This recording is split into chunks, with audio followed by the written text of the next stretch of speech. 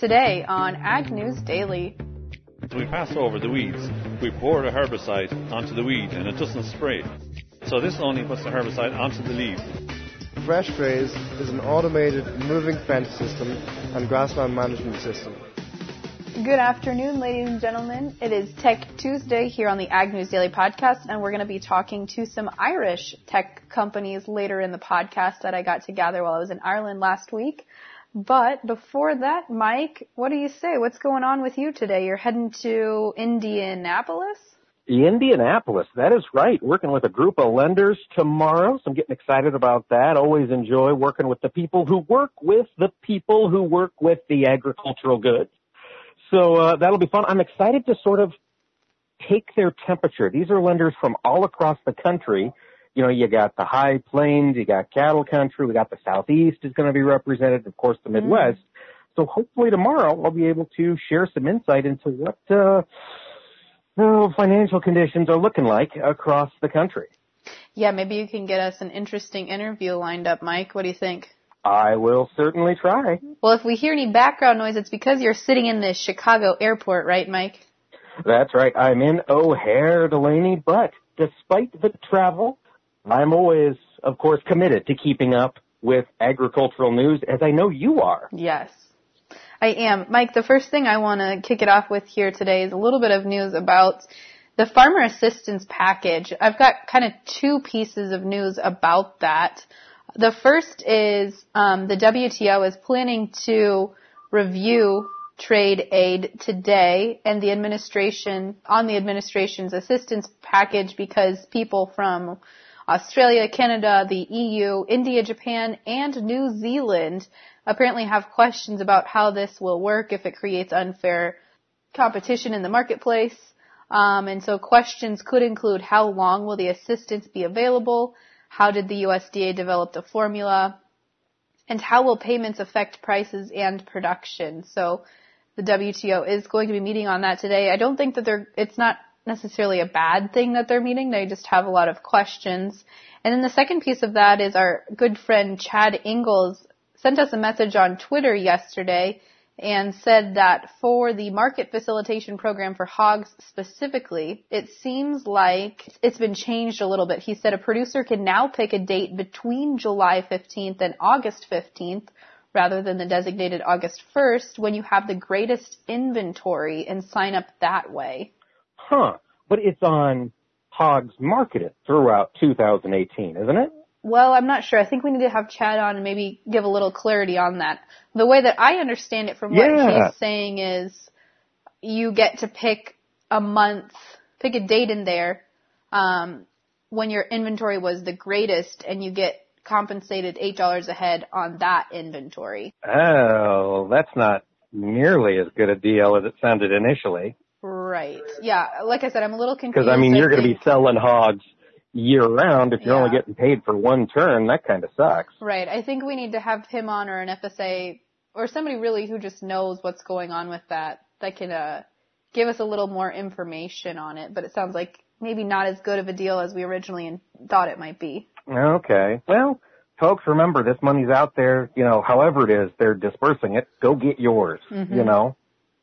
Might as well. Can't hurt. And, you know, I think it's interesting, that WTO thing you mentioned, Delaney, that, yeah, it sounds like it's a pretty neutral deal now, but I wonder, what is the administration going to do if the WTO says this is an unfair, subsidy? Right. I can't imagine President Trump is going to stop it. He's not a huge fan of the WTO to begin with. I wonder if this is, phase one in removing ourselves or in, reevaluating the WTO. It'll certainly be interesting to see. It certainly will, Mike.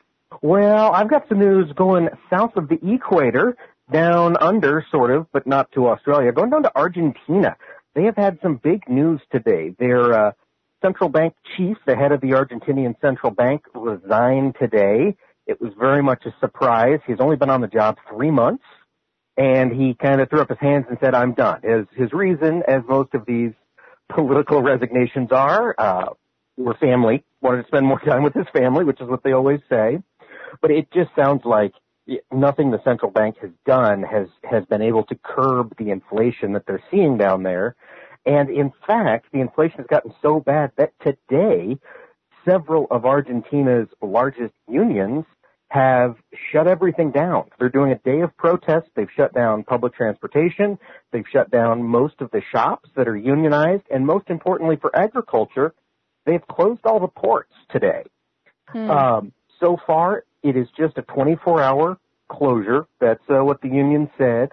They're doing it to just sort of make the government pay attention. They want, I guess, higher wages to compensate for the increased inflation. But if Argentina is really in trouble and they can't do anything, could this be a sign of the times to come? Are we going to see, the Port of Rosario, which is a huge exporter of soybean products, bean meal and bean oil? Yeah, are we going to see them shut down? And what would that do for American or at least North American soybean demand? I think it would be pretty darn strong. That's interesting. I wonder if that's had an impact on today's bean markets, because I've been watching it a little bit and we've been not significantly higher on the day, but definitely some strength. Yeah, I think the key is, does this strike come back? If they're honest about it just being a 24-hour strike, that's not the end of the world. I imagine the exporters can, shuffle some stuff around for 24 hours. But if it drags on, or if they come back in a week and say, yeah, we're going on strike for a month until you give us a raise, then I think we'll definitely see the market respond. Interesting.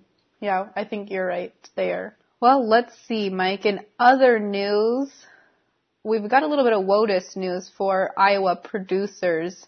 The U.S. District Court of North Dakota added Iowa to the list of 12 states that do not need to implement the 2015 Waters of the U.S. rule.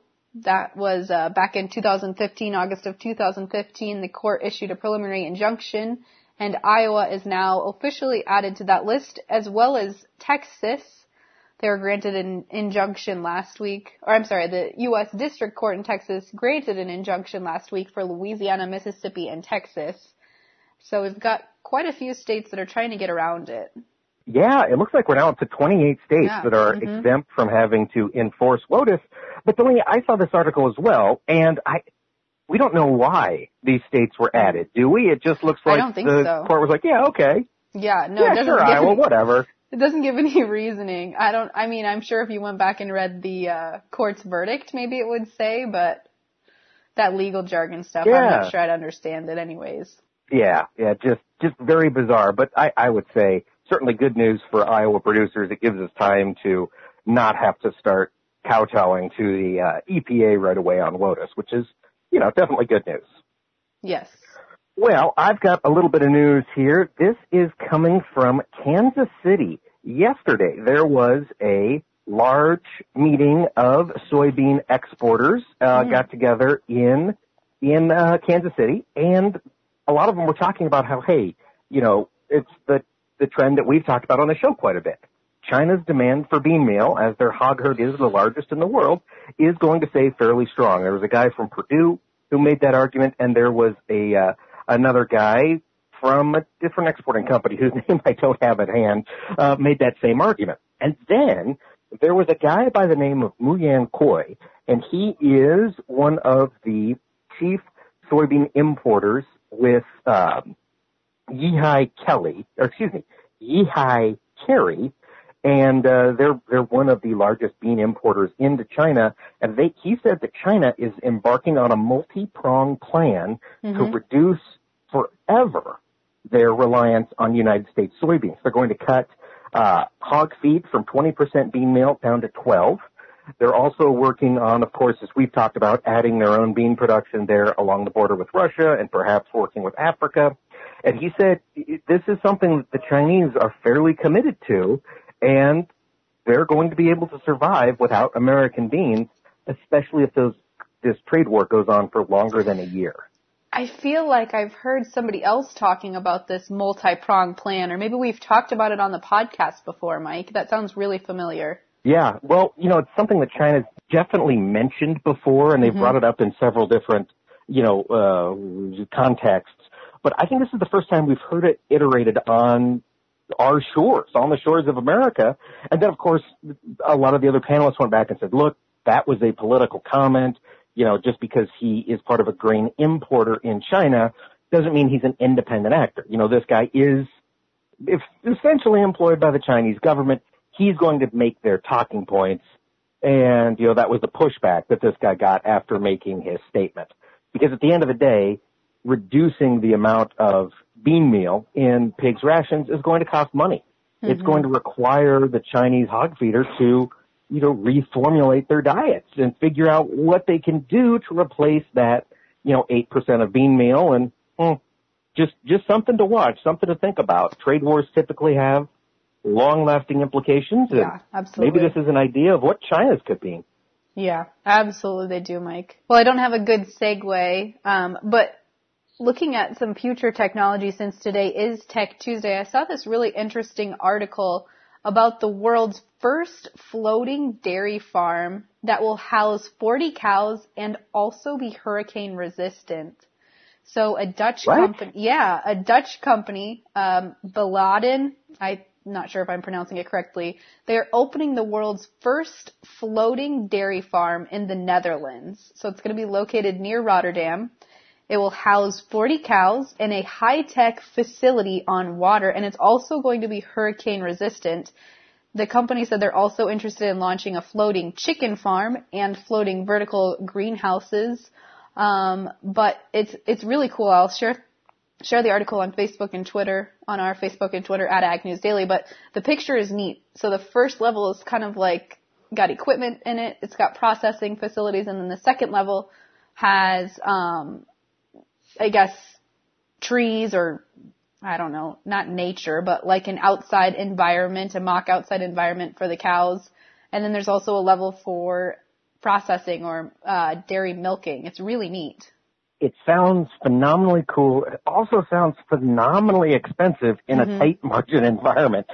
I'll be interested to see what comes of this. It sounds like it was a crazy person's idea. I mean, maybe. What's the reasoning? They're out of land, so they got to put it out on the ocean? Yeah, they said part of it is land. I think that's a big part of it, to be honest with you.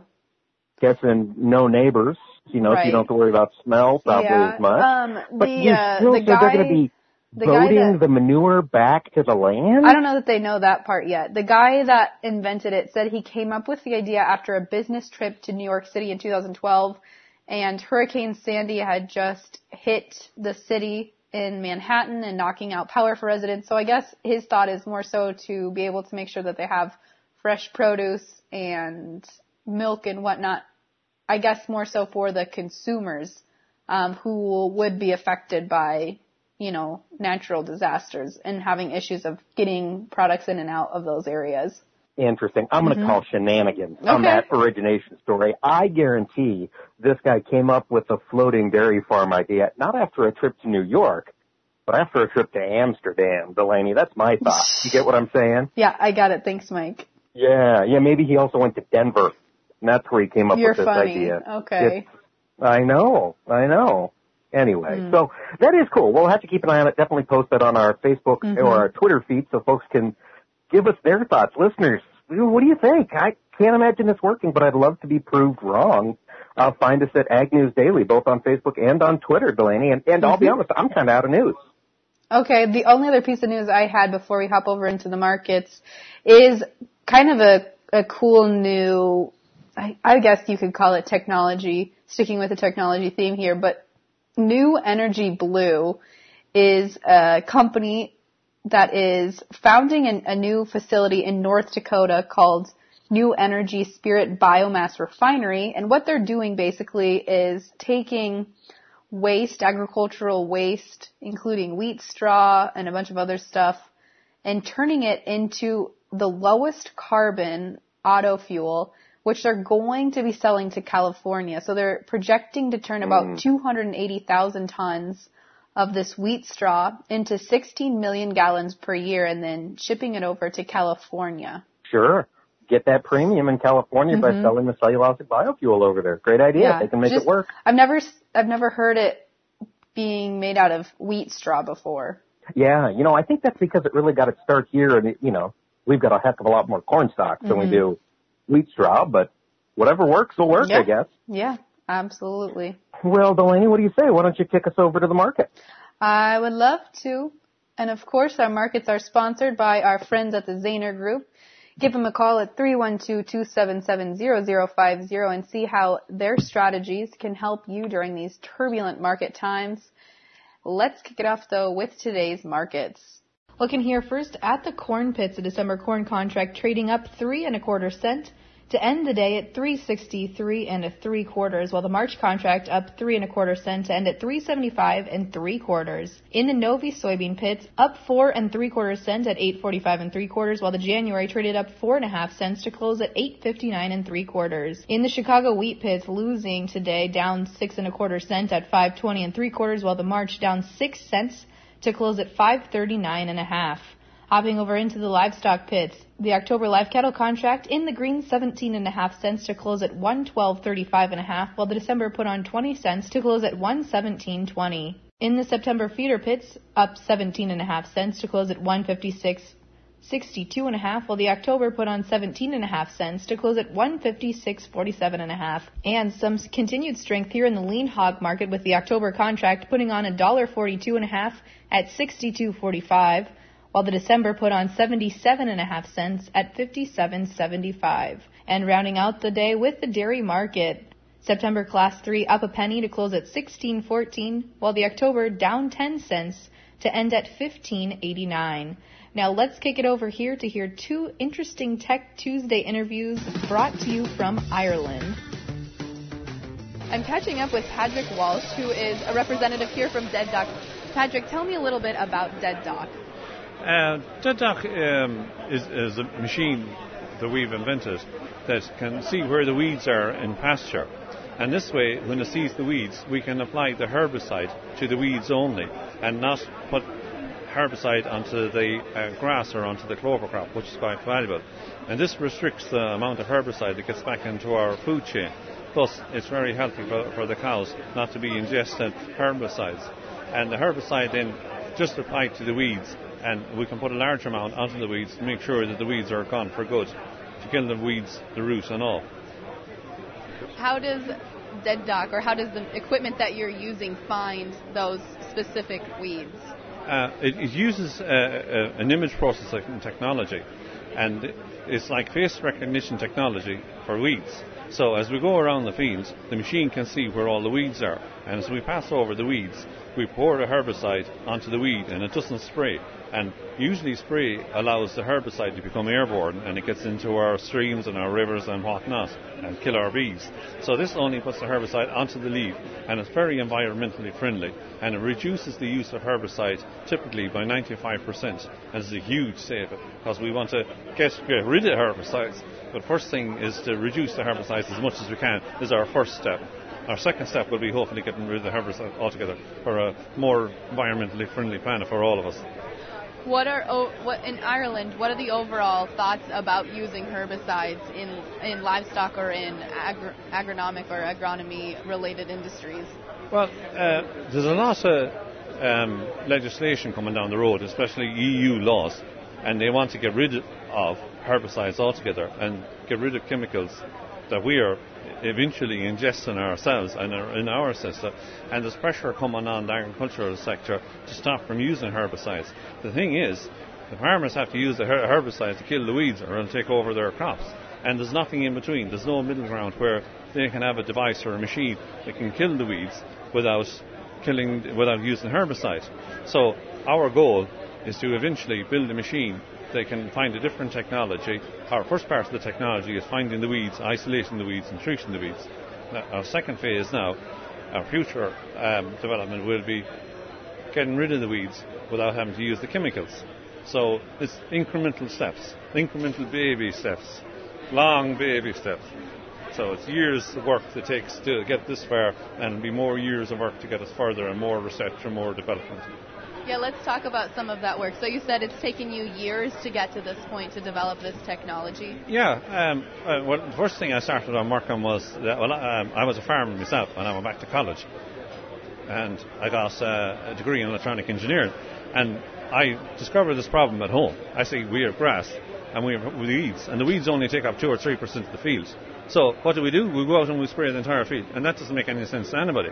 So I thought there has to be some way we can tell a machine that the weeds are in a certain part of the field and only to put the herbicide in a certain part of the field. So when I finished that, I tried to get I knew how the electronic side of it worked, but the medical imaging and how the computer worked, how I could see the weeds, I went back to college and I did a few modules on computer vision and machine vision.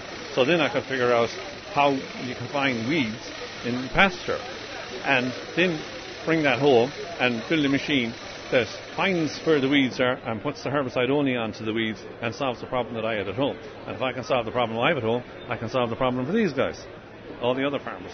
So that's more or less how we've gone along our little journey and getting this far. That's really awesome. Very neat. When you look at the weeds that Dead Dock fights in particular, are there a certain type of weeds that it approaches? Yeah, and probably hence our name. The biggest painful weeds that the dairy farmers have is the dock. And Mother Nature has designed them well. He falls and flaps out, and he kills everything all around him because he's a very large leaf. And this large leaf kills all the grass, so there's no grass for the cows, and the cows come out to pasture. So the biggest pain, when we decide then how we're going to tackle this, we're going to keep it nice and neat, narrow for ourselves. And we're going to target one weed and one particular industry within the farming, and that was dairy farmers. And the biggest problem weeds they had was these docks. And the dock takes over all the ground, and he's quite well-established roots. A typical dock could have planted up to 80,000 seeds, and these seeds can last almost a century in the ground before they get germinated again, and they have a very strong root. So if you use some other methods of burning off the weeds or pulling them, the root is still in the ground, and he'll grow back up again. So our problem was to find a systemic herbicide, to use the systemic herbicide to kill the weeds. But you use a systemic herbicide on grass, it'll stunt the grass growth because it kills the grass as weed. So this is another part of the solution, was just to target the weeds and not to kill anything else.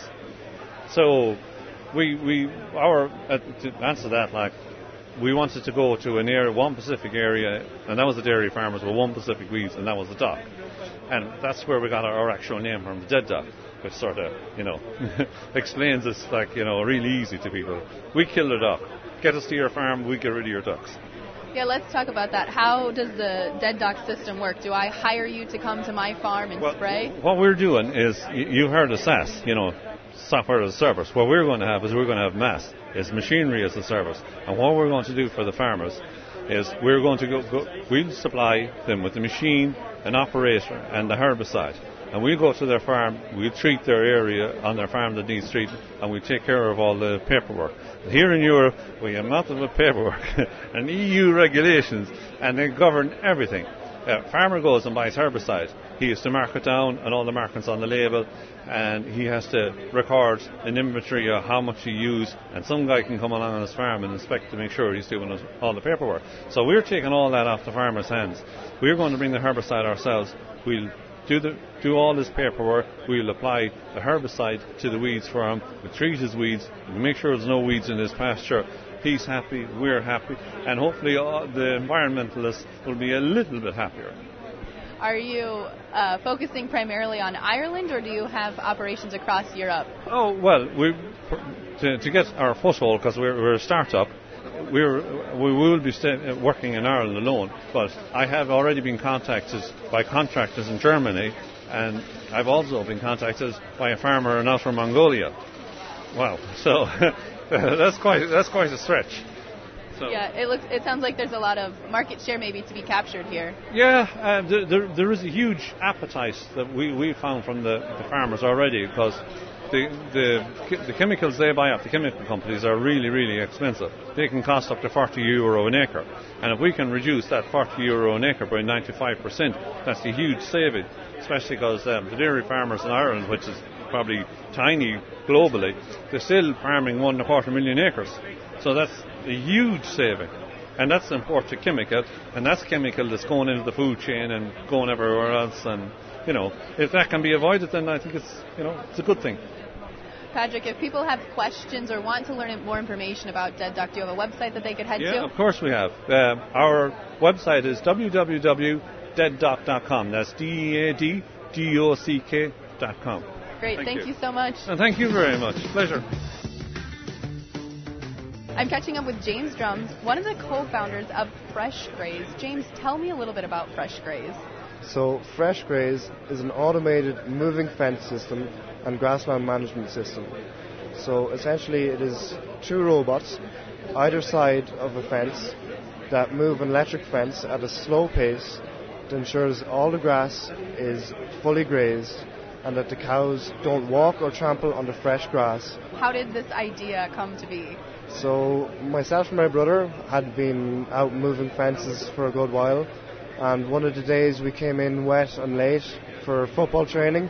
So on the way to training we were like, why couldn't we get a robot to do this? Why couldn't we automate this like everything else in the world?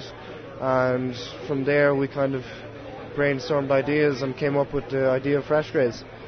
And what steps did you have to go through to make this idea into a reality?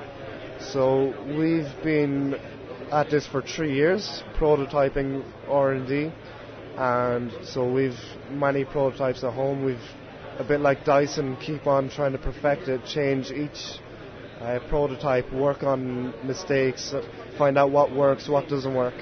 And so for a herd, are you doing this primarily for dairy herd, or could it be used in just regular feedlot or pasture grazed operations? So this is application in grassland farms worldwide, so beef, dairy or goats. Awesome, that's very neat. As far as the product rolling out, is it available for commercial retail yet? At the moment, no. We plan to trial it next year, and then we plan to go to market at ploughing 2019. Will this product be available only in Ireland? We plan to roll out in Ireland to start off and see how it takes off in the market here, and then after that we will be looking at other international markets, US, New Zealand, South Africa, Brazil, all the major grassland farmers worldwide. Let's talk a little bit about how it actually works. So how do I set up a system like this on my operation? So we will go into your farm, we will map out each field, and we've set the system runs on pre-existing high tensile wires, and we put our own insulators onto it, each post. So it's about 2 days setup. And then once it's set up, do I control it with my phone? How does the automation work? So it runs via cloud-based software. So we are developing an app, and you can run it on the web as well. So you can sit in your armchair at home and look at your fence moving and see how much grass your cows are leaving behind. You can speed it up if the cows aren't getting enough grass, or slow it down if they're not eating all the grass. As far as the application goes, would I as a farmer need to know approximately how many acres or hectares of grass a day that they needed, or is that something that you would also help implement on the farm? So what we actually get the farmer to do is look at how much grass is being left behind. So it's all about the residual grass. So it doesn't matter how much grass is in there in the first place, it's all about how much grass is being left behind. So the optimal grazing height grass to be left at is about 7 centimetres, or depending on what type of grass it is. So the farmer themselves would know that. But also we will offer grassland management support for those who do want it or need it. I assume there's probably some sort of data or information also being collected through this operation. So this is an IoT device as well, so everything is up in the cloud for the farmer to be able to see. And we hope to be able to link the product to the bulk tank to see how much milk you're producing off each square meter, and then so the farmer is knowing his productions just from square meterage rather than guessing it off his dry matter and KPIs. Your primary focus was originally for dairy operations to chart how much grass per acre or grass per hectare they were getting in return for the milk production. Yeah, we started off looking at dairy, but as we started to develop it, we realized there's so much more applications out there, and that it's a worldwide application it can work for robotic milkers, traditional parlour-based, organic farmers, just anybody who is on grass, this works perfectly for. And you said you'll be rolling this out for commercial availability at next year's 2019 National Plowing Championship? Yeah, we hope so, anyway. Where can listeners go if they have more questions or want to find out more about FreshGraze for themselves? So, www.freshgraze.ie or info@freshgraze.ie. James, thank you so much. Thank you too.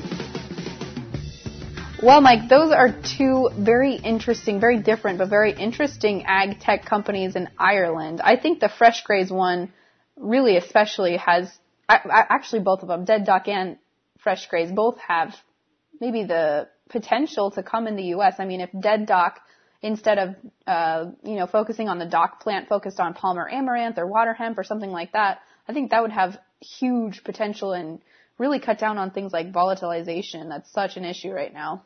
Absolutely. And then, you talk about FreshGraze. We were just up with Jeff Ryan there at Two Guys Farming. Yeah. That's what he does, is he's out there moving his electric fence to keep the rotational grazing scheme going.